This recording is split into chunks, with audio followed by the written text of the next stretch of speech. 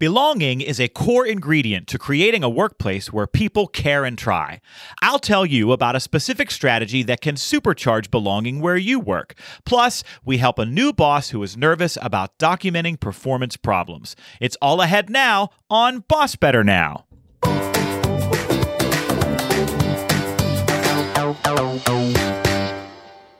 You're listening to Boss Better Now. This show is sponsored by Joe Mall and Associates.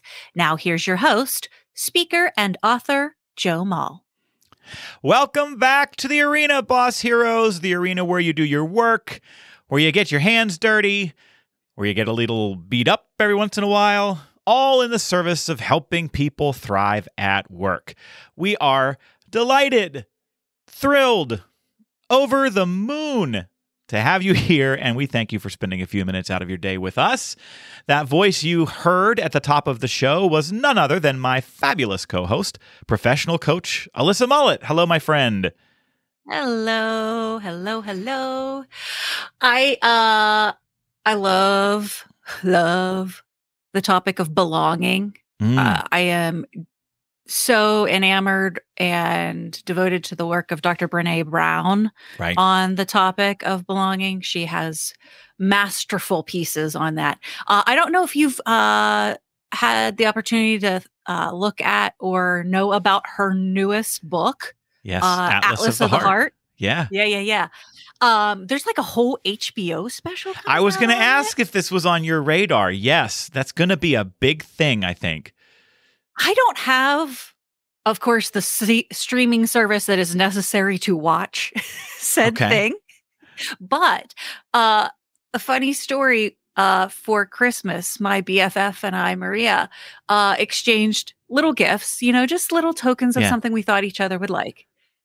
And we opened them at the same time, and guess what it was? Oh, no. Mutual copies of Atlas of the Heart. So we both got each other the same book. That's fantastic. Thought, what better tribute to the fact that you know yourself and your BFF the best? That's like the giant blinking sign that says, we are in the right place. That's right. Yeah. That's it. Affirm. And I think we actually talked, on this show a while back about how interesting it was that Brené Brown did this Netflix special a couple years ago. And she was really the first sort of subject matter expert or thought leader around a topic to get a Netflix special like you would give a comedian, but it wasn't a comedian. And that this format really was going to open up a lot of doors for other types of experts. And so now, what do you see? Now we see HBO saying, let's do this as a miniseries. Let's kind of create some buzz around it and really dive in. And obviously they're leveraging the penetration that she has had across so much of pop culture and media because she has found such a really powerful and compelling way to talk about subjects that are so relevant to so many of us. I will also tell you this, my friend, I do have an HBO Max subscription. And so it sounds like we need to set up like a watch party, right? With Brené Brown and Alyssa and Joe and nachos. Nachos. I'm in. What say you? That sounds yummy. Although I need plenty of queso on the nachos. Absolutely. Oh, they go. It's peanut butter and jelly. It's nachos and queso. Okay. There is not one without the other in our house. Okay, good. I feel like you don't even know me. We can see eye to eye.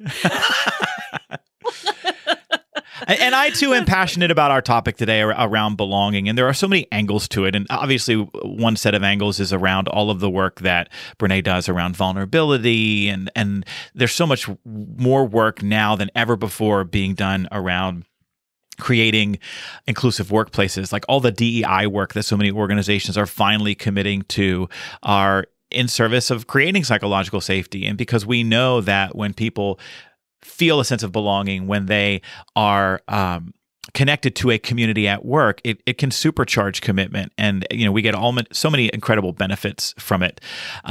I want to talk today about a specific device that a lot of organizations are using, and it's a newer-ish idea. I don't want to say that it's a new idea, because in some places these kinds of ideas really started, I think, more than about 20 years ago, but they have really caught on in recent years, and that is something called Employee Resource Groups, or ERGs.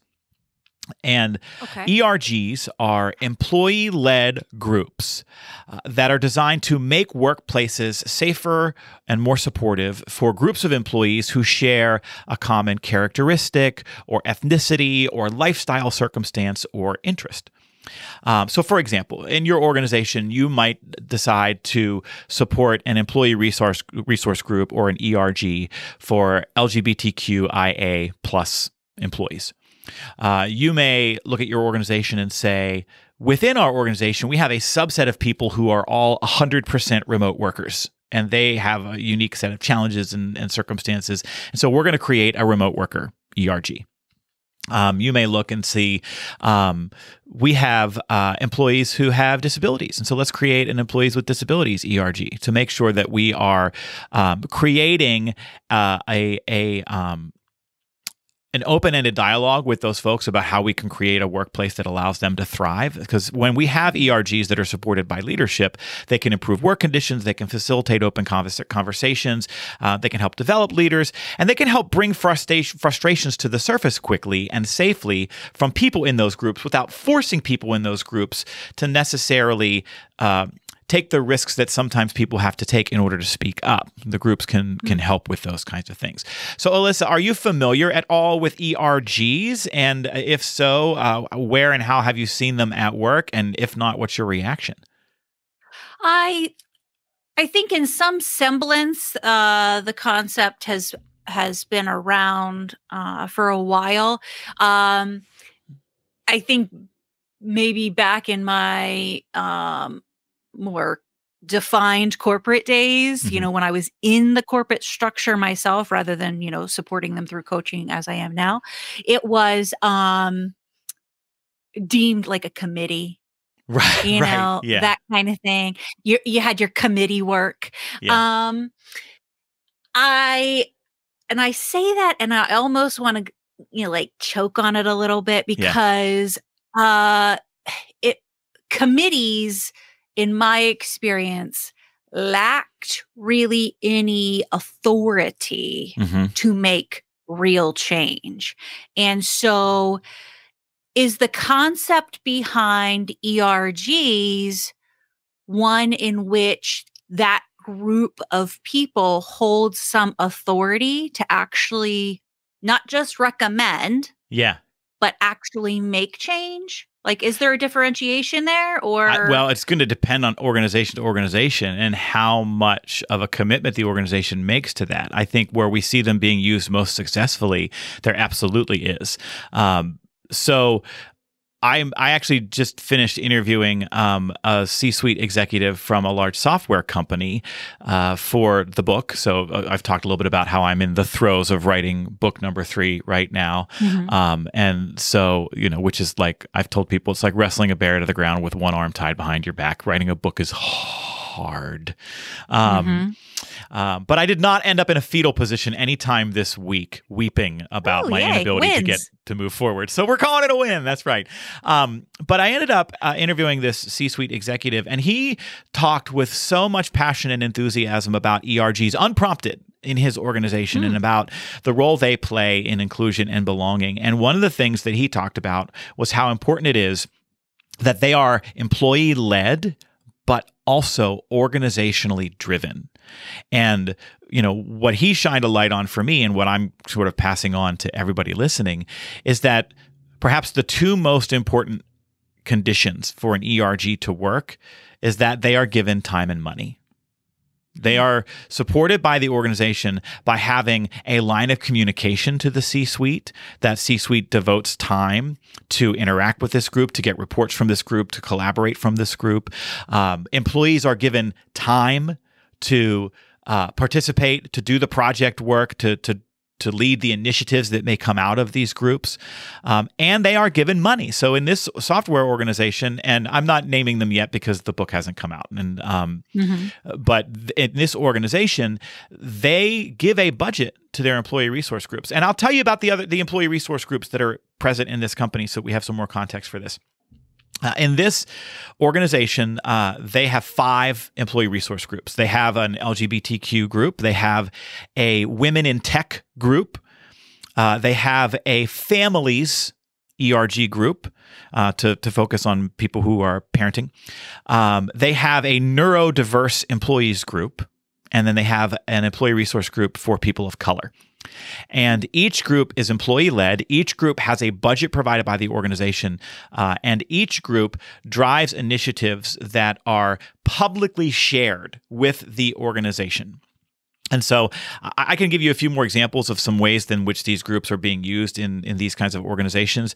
But I think your point is spot on, Alyssa. There are certainly places where we invite employees to drive these kinds of initiatives, but then they aren't given those assets of time and money, and they aren't given that broad-based public support, and they don't have a line of communication, and so they're robbed of the very authority that you described.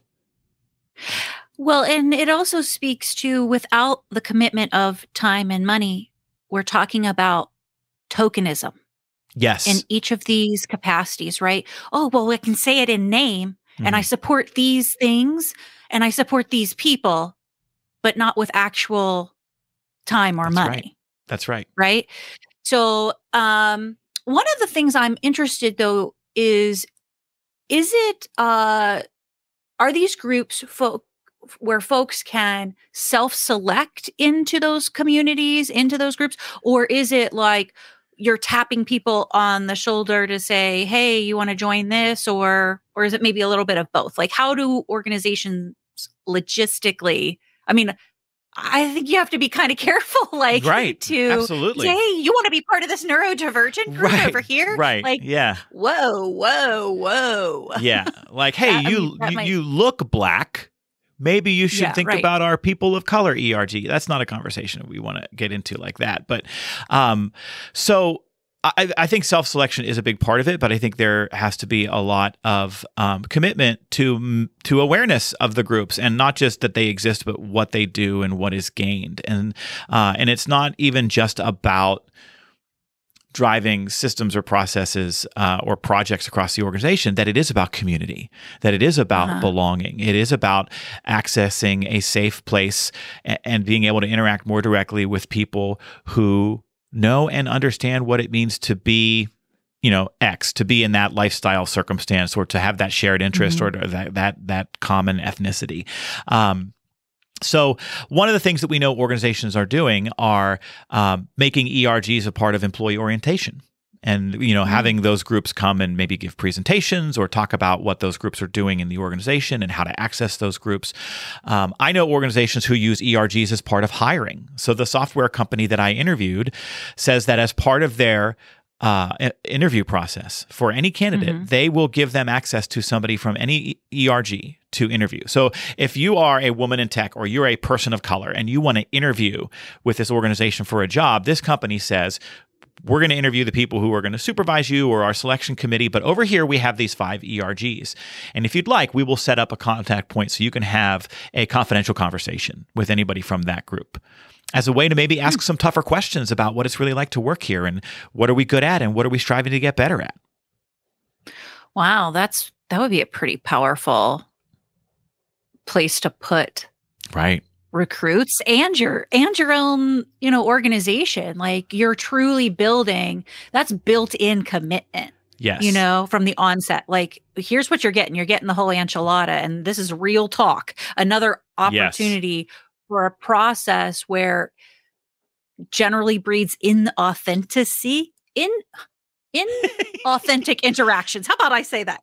Easy for us to say. That a opening into real belonging and community exists in a dialogue that could bring forth a little bit more of authenticity into that recruitment process.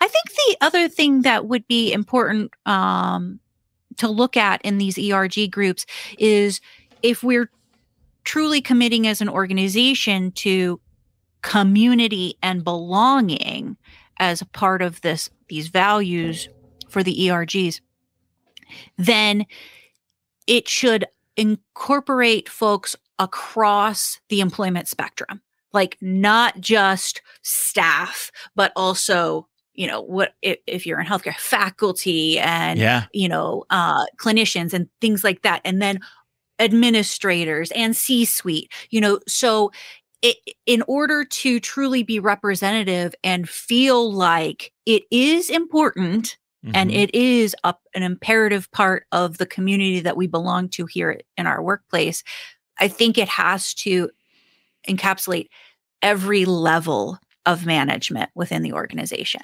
I completely agree. And not only that, I would argue that within the ERG, you have to work to do away with the hierarchy that exists on the org chart, right? So that if in the org chart, that faculty member sits way up high and has a bunch of sway and influence, and I'm, John Q, administrative assistant, a little bit farther down, but in the ERG, I'm in a leadership role. I think we have to do the work necessary to help people rethink some of those power structures, especially within those communities, in order for them to really work.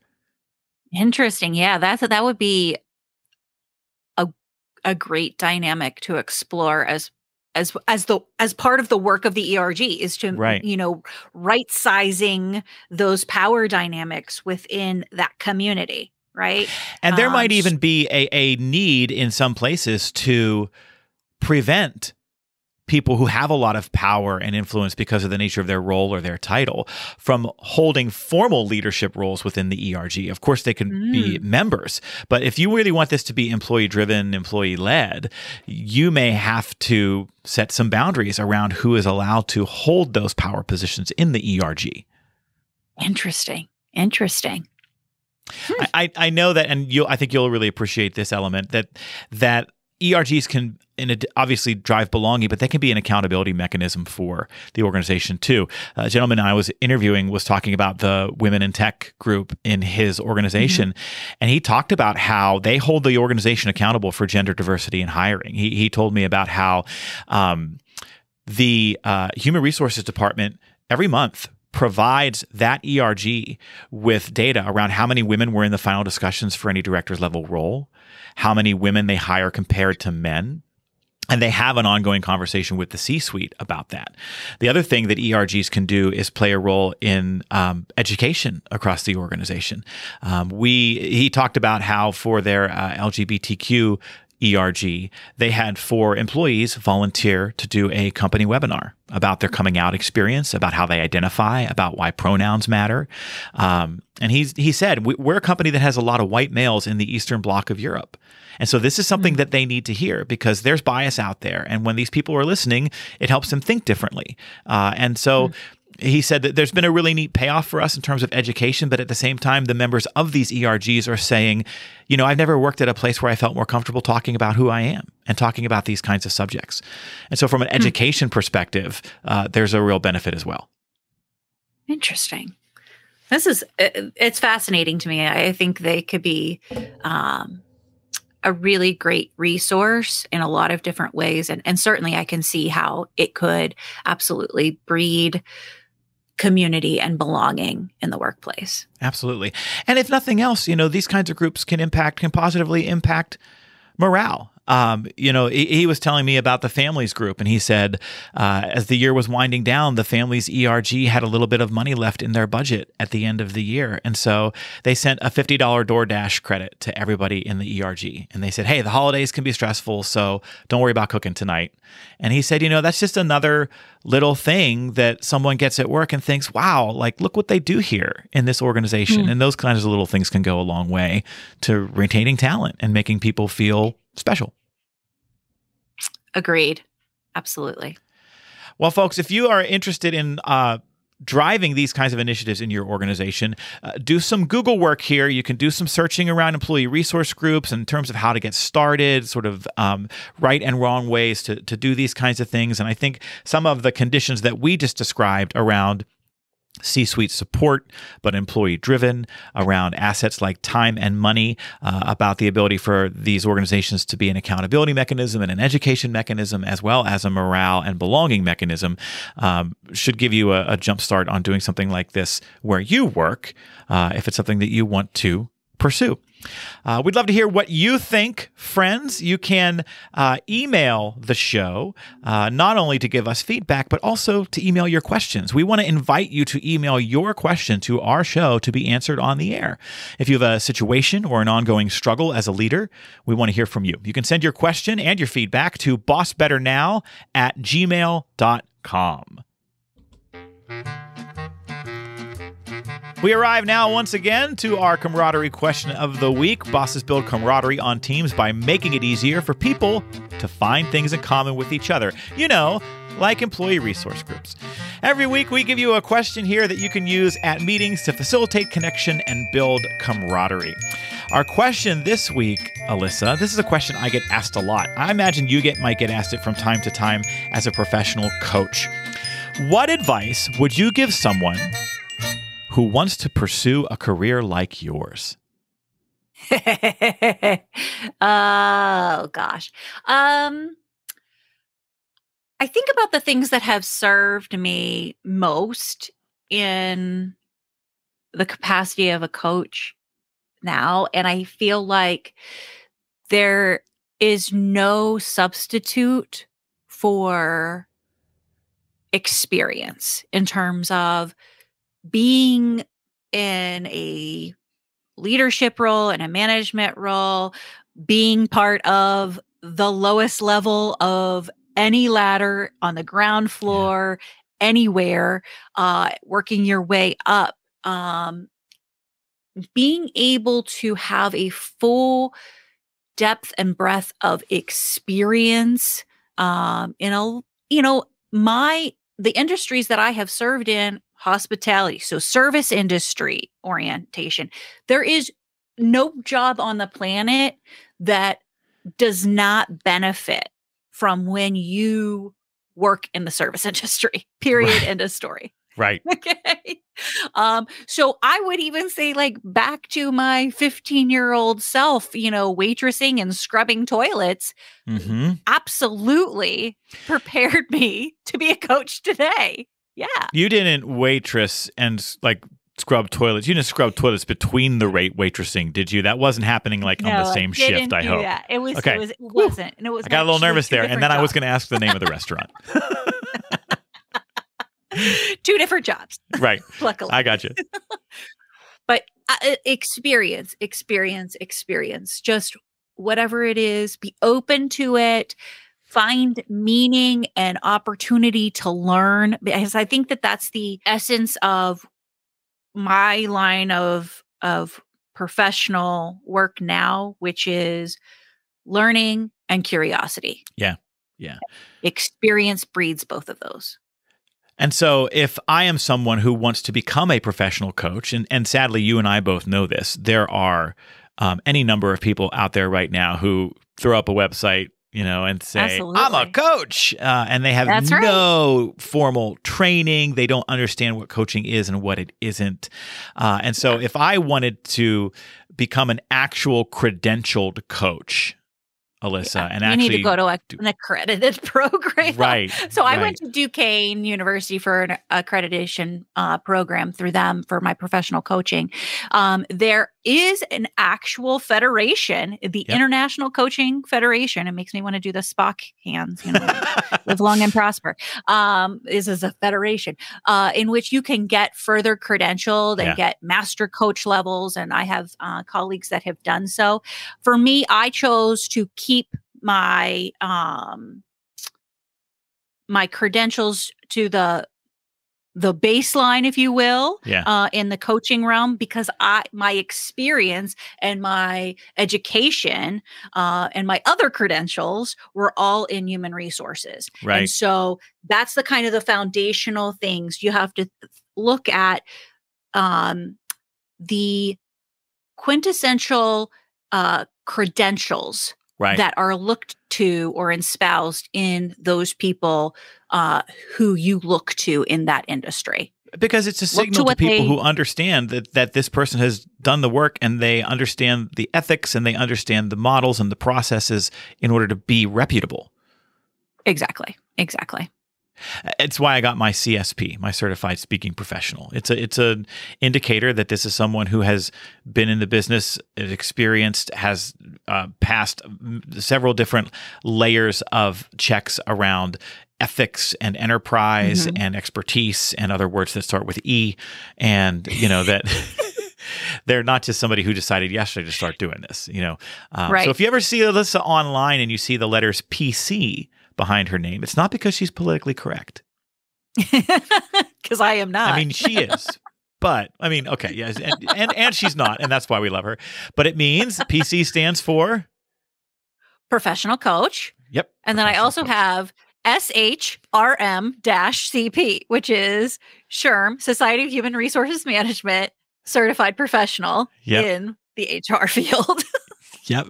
It means she's really smart. All right. That's good advice. So if you want to become a professional coach, you got to get curious, you got to get experience, and you got to get credentialed. I love it. Good advice, my friend.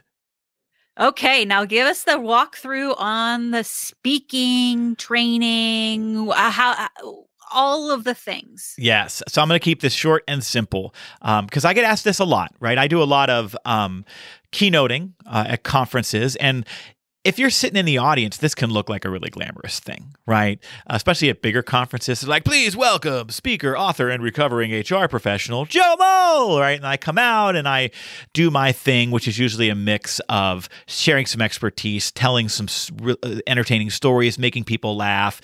And then afterwards, like you get to go out in the lobby and people want to meet you and you get to sign books and you get a little, you sometimes get a little rock star treatment, right? And then you find out like, wow, we paid that guy how much? And so it can seem like a really glamorous, special thing. And I'm not going to lie, most of the time it is. But it's also something that you have to climb a ladder around and you have to start small. My first paid speaking gig was 9 years ago for $200 in the lobby of a building that was being renovated. And so it was like around drywall and ladders for the Pittsburgh Young Professionals group here in Western Pennsylvania. And so when people come up to me, and this happens a lot, and they say, how do I do what you do? I want to be a speaker. My first and only piece of advice is simply, you need to get involved in the National Speakers Association. So NSA, not the NSA who listens. This is the NSA who speaks.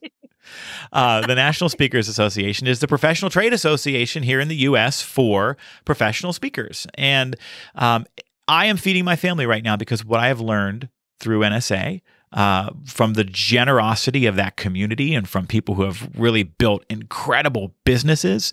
And with NSA, you learn craft, you learn how to run a speaking business, you learn how to build and grow an audience, and you also meet some of the smartest and loveliest human beings you ever will meet. And so I tell folks all the time, you can, if you have a local chapter, get involved at your local chapter level. If you don't have a local chapter, consider one of the online memberships that we have in NSA and, get involved and just start connecting and learning. Fabulous, fabulous, fabulous.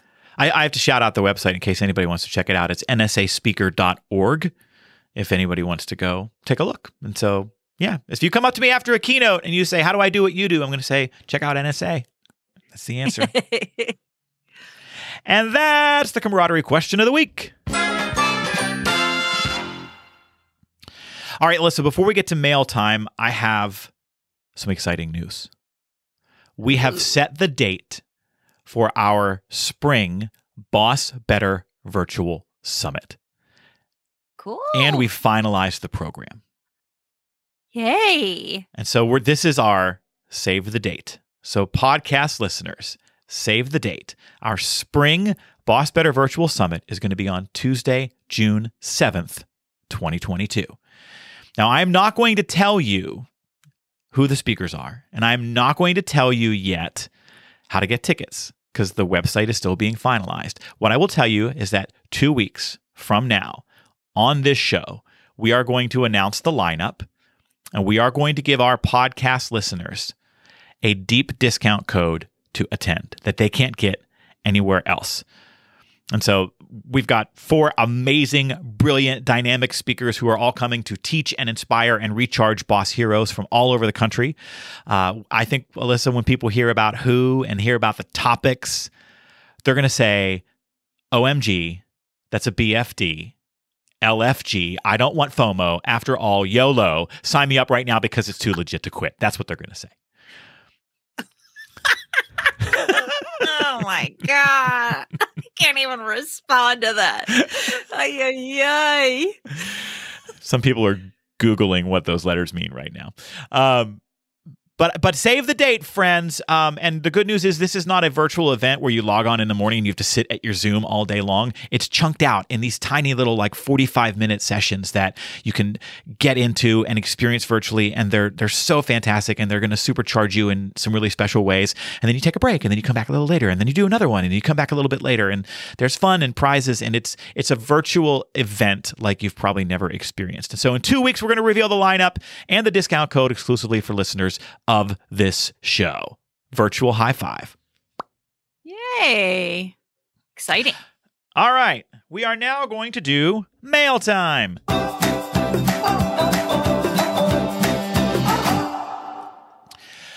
I owe our writer in, our question asker, an apology, because she sent us this question months ago. And through something that was entirely my fault, it got buried in our queue of questions. And so I'm just now getting to it. We should have gotten to it months ago. And so, Carly, I sincerely apologize. I hope you haven't bailed out on our show. Carly sent us this question. Joe and Alyssa, I am a newly promoted supervisor, and I just had to perform my first write-up for one of my employees.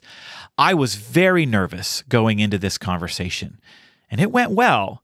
But do you have any advice for first-time managers and how to handle disciplinary actions? Thanks, Carly. P.S. Love the show and have recommended it to all of the managers at my job. That's very nice of you to say, Carly. Thank you. And I think we can tell, Carly, right out of the gate that you are not alone, Carly. This is a very, very commonly experienced experience.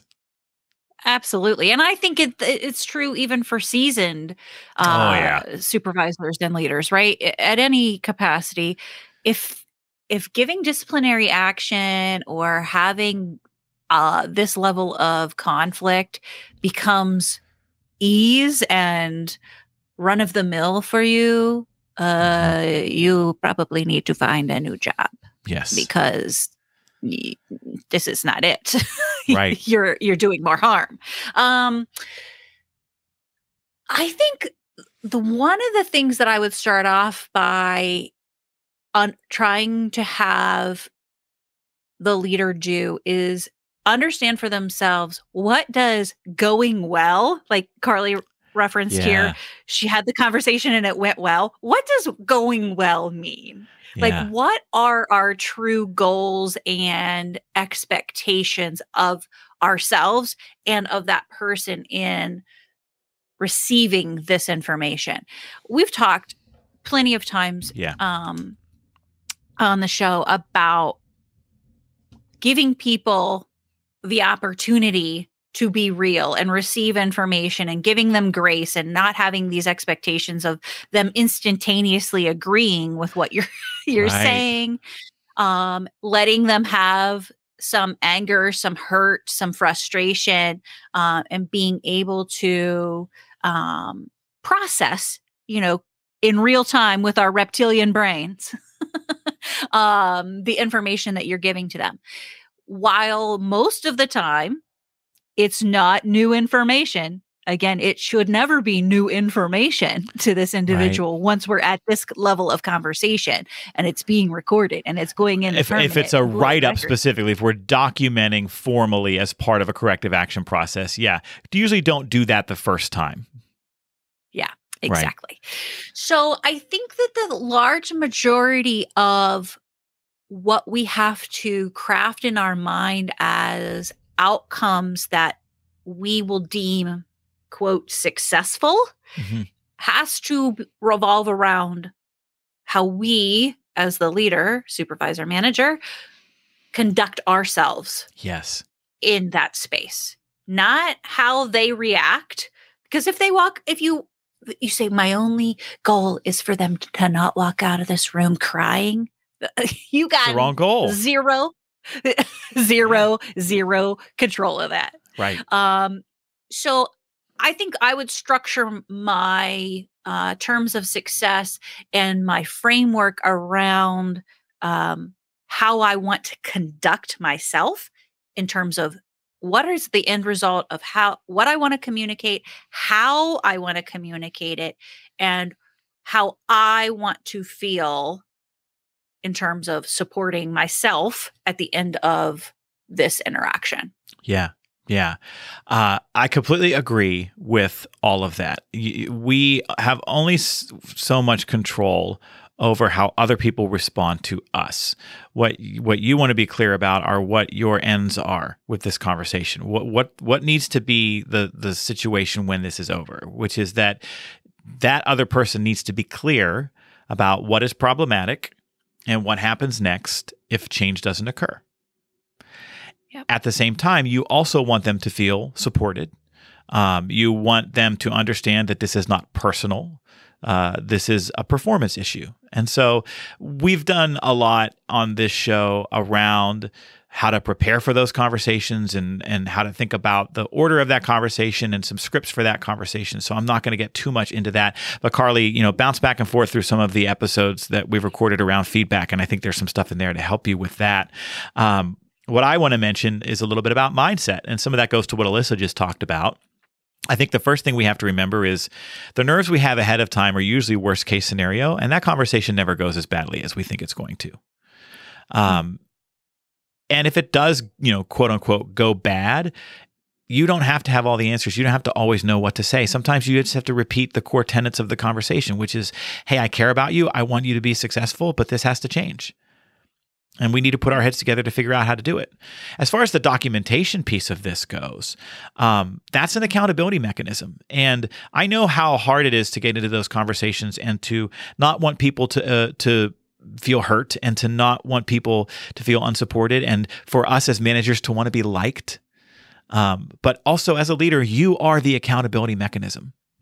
And if somebody is being written up, formally documented, that is not something you are doing to them. That is something that they have done to themselves. It is the next step in a process that has to occur because they have not made the necessary changes that have been reviewed with them at least once already. If you think about a typical corrective action model.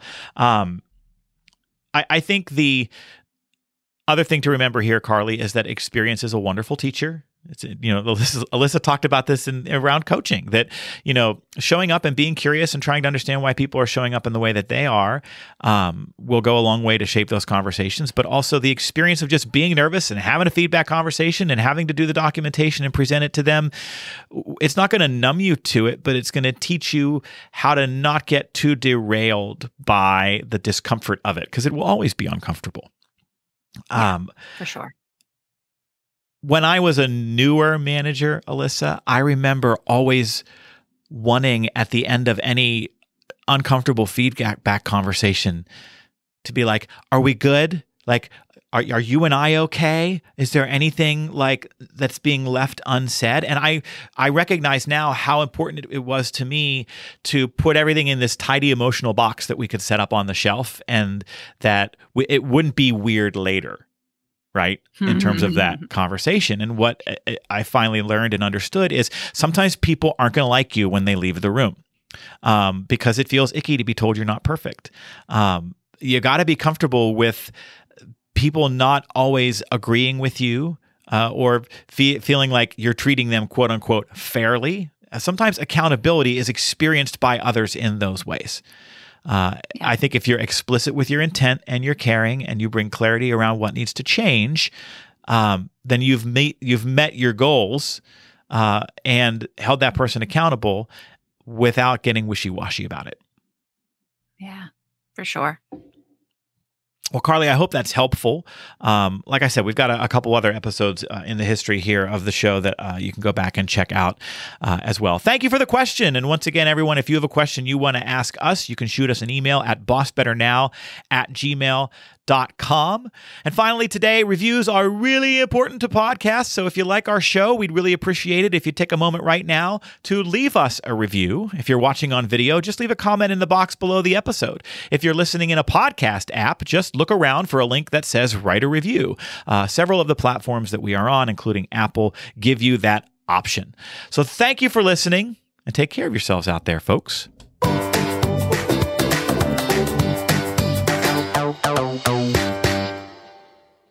This show is sponsored by Joe Mall & Associates. Remember, commitment comes from better bosses. Visit joemall.com today.